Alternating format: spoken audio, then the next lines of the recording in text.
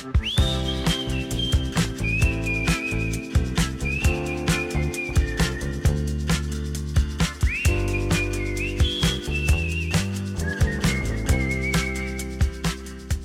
like the best conversation happens before we actually start the conversation, and so it's like, okay, I wish I would have been recording during that and you would have edited it in. I feel like Will Ferrell always. That's when it's wrong. Oh yes, because he's got so many takes. Like, yes, it's like I had ribs for lunch. That's why I'm doing this.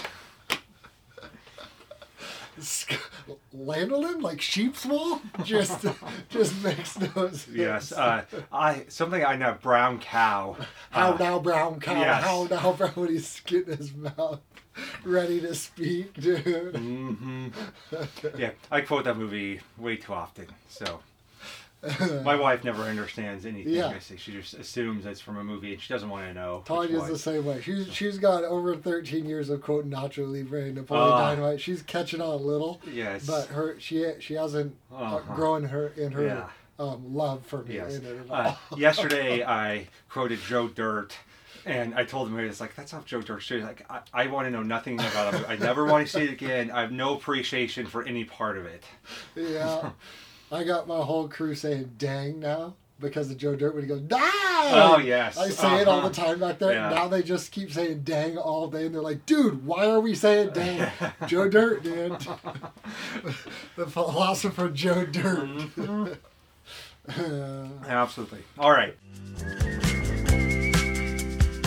Welcome to The Great Exchange, a podcast about examining the lies that we believe and exchanging them for God's truth. I'm your host, Brady Cohn, and joining me today is our guest, Luke Wilbanks.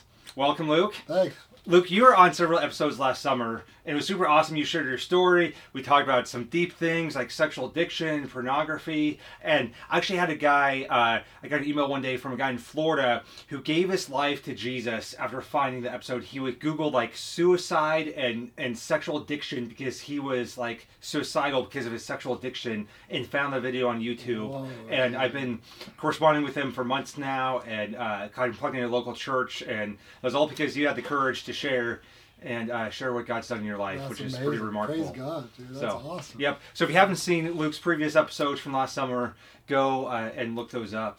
Cool. But today we are talking about hospitality, which does not seem like the normal topic for a podcast where we usually talk about sexuality issues, culture, marriage, those types of things. But hospitality is actually super important. And I think that there's a lot of lies that our culture believes about hospitality and that we also believe in the church. Yeah. And so we want to dispel some of those lies. Yeah. So why is this a topic that you're so passionate about? I think as somebody, first of all, I should say this. I think we get hospitality wrong because of the wording in our present day terminology, where just like the church, I think, likes to do, we like to shift things in the Bible to make it kind of fit our lives. Yes. Where the Greek word for hospitality, most of the time in the New Testament, almost everywhere in the New Testament, actually means brotherly love for the stranger and the outsider. And actually, the last part of that Greek word also can be translated into an enemy. So brotherly love for the stranger, the outsider, the enemy. Wow. Which is very different than setting a table and getting your forks placed properly and inviting your friends over. Yes, absolutely. It is very different. And so I think with that definition, I think as somebody who has felt very much on the outside a lot of my life, a lot of loneliness, a lot of longing to be at the table with others, hospitality, that definition is what I longed for and ultimately have received in a lot of ways, but mainly from God, who crucified his own son so that I could be welcomed as a stranger and outsider into his home forever. So because I love the gospel centrality of hospitality, that's what makes me such a fan. And then owning a business where it's a coffee shop where you welcome strangers through the door every day, it actually gives me the means to live out something that Jesus has really blessed me with. So. And we see that hospitality. The first time Mary and I walked into your coffee shop, we went and sampled your coffee. It was before you actually opened. You're just selling beans, and we went on a Saturday, sampled your coffee, got a bag of beans, and as soon as we walked out the door, I was like, those guys have to be believers because there's so much just joy and hospitality of welcoming in the stranger. That wasn't to just get business, but actually to care for people's soul. And I see that in your coffee shop every day. I'm there all the time. Yeah. And that you've built a culture of we welcome in the stranger more than just business, but to really bear their burdens, to carry their story, to walk alongside them. And that is a remarkable picture of hospitality. Oh, thanks, man. Yeah, the welcoming aspect is more than just like a mat to wipe your feet on that says welcome. I think the welcoming part of hospitality is actually that. Like, I want you to be part of this. You know what I'm saying? Yes. Where the stranger and the outsider, it's easy to toss some breadcrumbs out to the hungry. Yes. It's do the bare minimum, give to an organization that might feed them. Big time. So I think that one of the lies that we believe about hospitality is that it involves our friends, whereas true biblical hospitality is welcoming the stranger, and hopefully those strangers become friends. Like, we develop deep relationships with them, but we think of hospitality as entertaining and then entertaining our friends, and it couldn't be further from the truth. No. So it's like inviting them sometimes in messy places, and so I think that where those lies that inhibit us from practicing good biblical hospitality is that we think that it's entertaining, so we have to have a nice enough space, and so if our house isn't perfect, then we can't, show hospitality. And then our house is never perfect, and especially once you have a bunch of little kid minions in there, and so then you just never show hospitality. But it's actually more inviting people into your life, not into this perfectly manicured space. Yeah, and I think because we all know how messy our lives are behind our closed doors, actually making the house perfect and setting the table perfectly and trying to create this totally clean atmosphere is actually not welcoming at all. Yes. You're actually not welcoming them into an atmosphere that makes them comfortable, because what does welcome people in and make me feel welcome as a equal is when somebody doesn't have a clean house, when they invite me in anyway and they let the chaos of their real life come upon me and allow me the same opportunity to share my chaos with them. That is true welcoming. That's great. One time when I was in seminary, my discipler, mentor, Clayton, still a really good friend, we're having a conversation about how I like all my public spaces in my house. I'm very meticulous. Like, I want them to be clean. I like to have lots of people over, well decorated. I put way too much thought and concern into what they look like. But then there's always some rooms in my house that are, and I always refer to Mary as like, I need like a staging area, the area behind the curtain where everything is thrown. Totally. And as I was telling Clayton about that, it's like, oh yeah, I just want everything to be clean, but just throw everything in the closets. He's like, that sounds kind of like your spiritual life. And it's like, oh, thanks a lot, Clayton. But it's true on, like, welcome people into my spiritual life that's all cleaned up, but have some doors and some curtains where that behind what everyone can see is really, really messy, and keep those hidden. But hospitality is not only inviting people into our physical space that can be messy, but our emotional, spiritual, our soul that is still messy, and into some of those places behind the curtains where we bear out our soul for one another. Big time. Yeah, I think like Matthew 25 says, on that last day, Jesus will say to the people on his right, like, you welcomed me when I was a stranger. You fed me when I was hungry. And they're like, Lord, when did we do this? And he's like, what you did unto the least of these, you did unto me. Absolutely. And so I think it's okay to have the mindset of like, if Jesus was coming to my home, I would clean up, not to be accepted, but just to care for him. Yes. So that's fine. So that he's not super distracted by the craziness of Legos and hurting himself on my boy's toys. Yes. But at the same time, if I'm trying to hide something in me from him, he knows it, and he doesn't appreciate that. He says, come to me, all who are heavy laden and burdened, and I will give you rest for your soul. And so I think for the stranger, for the immigrant, for the outcast, to welcome them in and say, this is where we're equals. We're equally broken, equally needy, and let's share this meal together, and let me point you to the one who satisfies.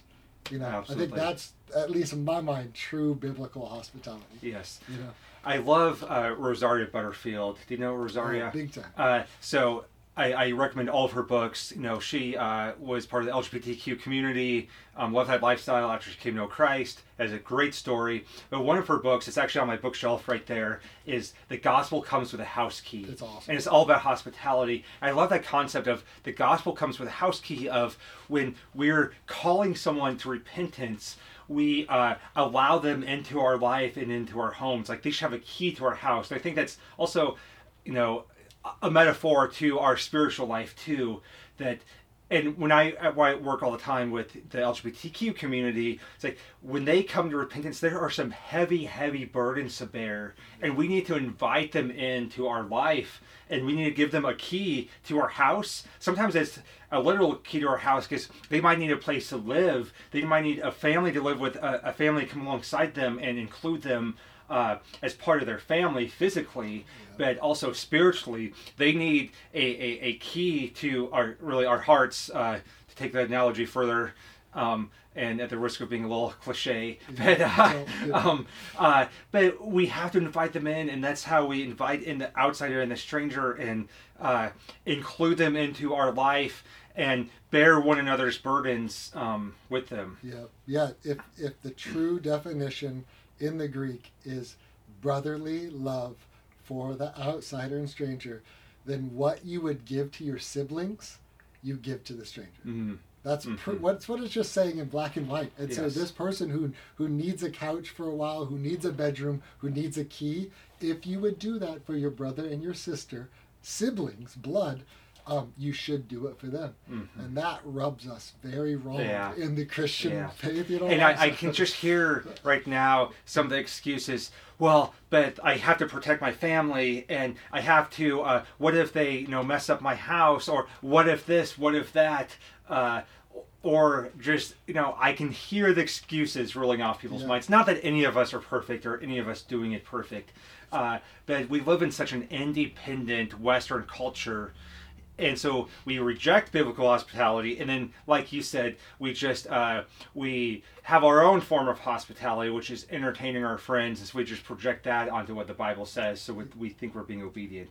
So, but I do want to also address another lie that we believe about hospitality, is that it's something for the women to do. And I see that in the church all the time, is that it's like, well, the wife is the one who shows hospitality, so she's gonna have the house clean, and she's gonna make a nice casserole, or an apple pie, and it's her role to show hospitality, whereas that is absolutely not true at all. And when the Bible, 1 Timothy 5, when it's talking about qualifications of an elder, hospitality is the qualification to be an elder of a church. And so obviously it's not something that's for women, it's also for men, and it's so important that God says we have to show that kind of biblical hospitality if we're going to be the leader of a church. And so that in itself should flip our version of hospitality on its head, and show that this is something that men need to embrace and pray about, and reorientate their lives around being able to show biblical hospitality. For sure, as a pastor, and this being one of the requirements, like, it is true that in Titus and Timothy, same word, this love for the outsider as if they were your blood brother. And that is not on the wife at all. Mm-hmm. The wife has zero call in this. This is all on me to practice hospitality. And so it's a shame that we've twisted things in the church, honestly, to even put weight then on the women to carry the burden of hospitality, where it is a burden. We all know this. Let's not joke Obedience around. comes at a cost. The things that God calls us to do, commands us to do, comes at a cost. And strangers and those we don't know, who we don't know their ability to hurt us, to take from us, to do whatever, we're still called to love them in a certain way, and to shove our wives out there and be like, you take the front row of this, is horribly twisting Scripture. Absolutely. Where men should be leading in this, lovingly going for this is how we protect our family, by loving the outsider, right? Yes. Not by shoving our kids and wives out the door for them to practice it. And so we've just twisted it. Yeah. One reason why I wanted to do this episode now is because this winter and spring, we've just recently had a couple of episodes that are a little more geared towards men. And I didn't really want to, I was trying not to throw shade at men, because so many times we're told we're just not doing well enough. And that was not my heart at all. But I wanted to give men an opportunity and see that we have more opportunity to grow. And so we've had a couple episodes recently with Pastor Mick. We talked about how men have not given the opportunity for adequate emotional development and dealing with emotions. And then we also just had Pastor Scott on, who talked about men showing affection, and about how within the church we've done a bad job of building that culture. And I wanted yours to be in this sequence with that, on talking about hospitality, because those are both prerequisites. If we're going to show actual biblical hospitality, we have to be emotionally mature and emotionally developed, and we have to be willing to show emotional affection towards people, because those are both part of hospitality. And so I think that one reason why we have such a hard time with this as men is because many times we haven't developed the emotional capacity to do that well. Yeah, no, I agree. And I think most of our efforts are self-centered, why we avoid this as men in general. And I think we even play into the card of, but I need to protect my family, I need to provide for my family, when I would challenge anyone who goes there first to go to the New Testament and show me anywhere where it says that. Like, the Christian life is one of sacrifice. And believe me, I love my two boys. I will chop off any hands that get close to them. I love them to death. But that doesn't allow me to neglect the call God has put on my life as a Christian man, and still invite strangers into my home while protecting them there. But I do not get to say this is what God wants when the Bible is not clear there. There are like 6 verses in the whole Bible, front to back, on children, on parenting. The whole entire Bible, though, is one of taking care of the outsider, the immigrant, the stranger. And so for me to twist things and rearrange things for the sake of, actually, it's for my comfort. Yes, it's absolutely. not has anything to do with my family. I can say it's for my kids, but I have so much selfishness in me that most of my life has been built to make me comfortable, me safe, and I use my kids as an excuse to do that. But ultimately, I don't get to negate like the call that God has put on the church. But then as a pastor, you know what I'm saying? And then bring in this Western theology to say, no, but my kids I got to protect. Right now, Mary and I have a 16-year-old boy living in our house, which has been a little bit messy. And but it's like, hey, I see that response from Christians. It's like, oh, well, you also have a toddler. It's like, okay, the toddler's never out of our sight, and we want to model to our toddler what it looks like to welcome in a stranger. And yesterday, things were a little bit rough at our house, and with a 16-year-old and different, but it exposed my own heart. Like, I was kind of having this manipulative, give him the silent treatment, because I was a little bit stewing inside at some of his behavior, and just it exposed things in me that I need repentance for. And that's what relationships and ministry and bearing burdens does. It's like it exposes stuff inside of us that God wants to change, and that's how God grows us, by us being obedient. And then we see how selfish we actually are. And so, I do think that that's a good word of, we make all these excuses of, well, I need to protect my family, I need this, I don't have enough space. It's like, our modern American house is like 5 times as big as most of the world, lives in. And they welcome in strangers, and I don't know how big the houses were in Jesus' day, but I don't think they're as big as ours. Big. So not big. And so we can settle on that. And so we can come up with excuse after excuse.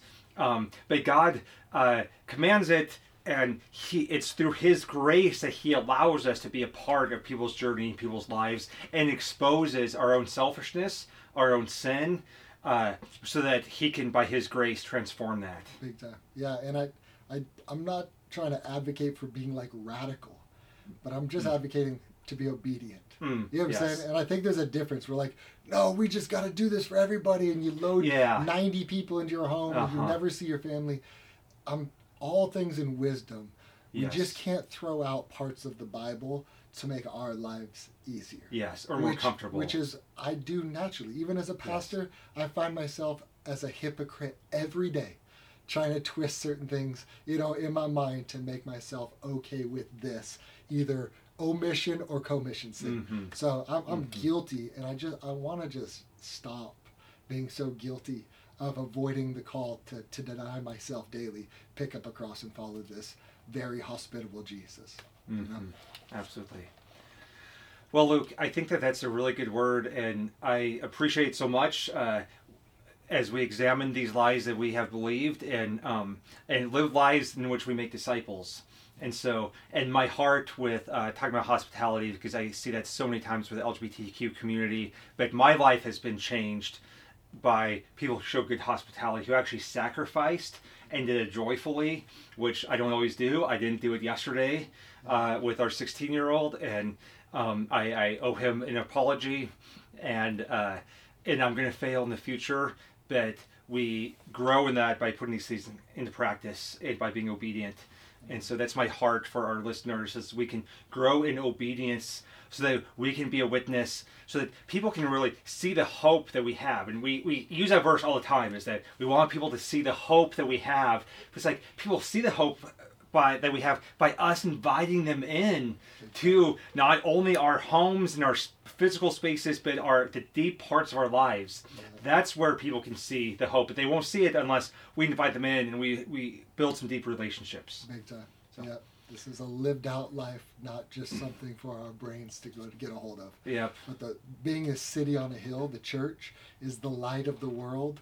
That light is shown when it says, do good works so they may glorify the Father in heaven. You know what I'm saying? It's not our theology that's going to make them glorify him. It's our theology lived out. Yes. That they're going to see the true Christ and all of his hospitality. Yep. And we can't have one without the other. So it's like we start with the There's theology no and such we live thing. out that theology. So a lot of people want to live out these good virtues, but when they don't have a foundation of Jesus and good theology at the center of it, then it's not going to give people biblical hope. True.